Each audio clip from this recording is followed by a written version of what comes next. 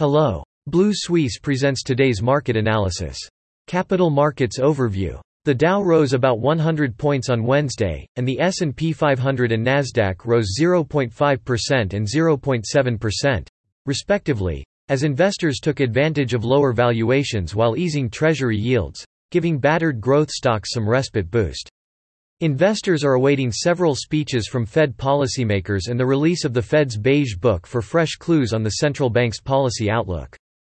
Coupa Software rose nearly 15% on the enterprise front after second quarter revenue and profit beat estimates. United Airlines Holdings rose more than 1% on a more positive guidance outlook.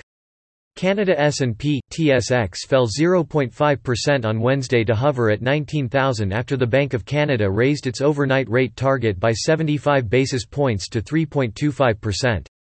The move was broadly in line with expectations and lifted Canadian borrowing costs to the highest since 2008. In addition, BOC policymakers noted that they would continue to tighten policy as surveys show inflation expectations remain high. Energy stocks tumbled more than 3%, tracking crude oil prices down nearly 4% as the market became increasingly concerned about low energy demand. A surging dollar also extended pressure on bullion, pushing materials stocks lower in Toronto. On the data front, Canada's trade surplus narrowed in July as consumer goods and energy exports fell. The ruble-based MOEX Russia index hovered below the 2,420 level on Wednesday, failing to recover from a 2.5% drop in the previous session when the Moscow Bourse announced it would reopen the Russian stock market for foreigners from friendly countries. The move is expected to put additional selling pressure on Russian stocks, as foreign investors will be able to sell their positions for the first time since trading was suspended on February 24.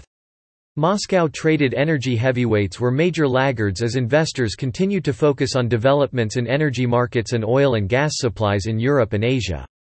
Gas supplies to Europe via the critical Nord Stream 1 pipeline remain disrupted with no date for recovery. Meanwhile, the Kremlin said oil supplies would be halted immediately if any country imposed a price cap on oil products after G7 leaders considered action. That's all for today. You can read more on our website at bluesuisse.com.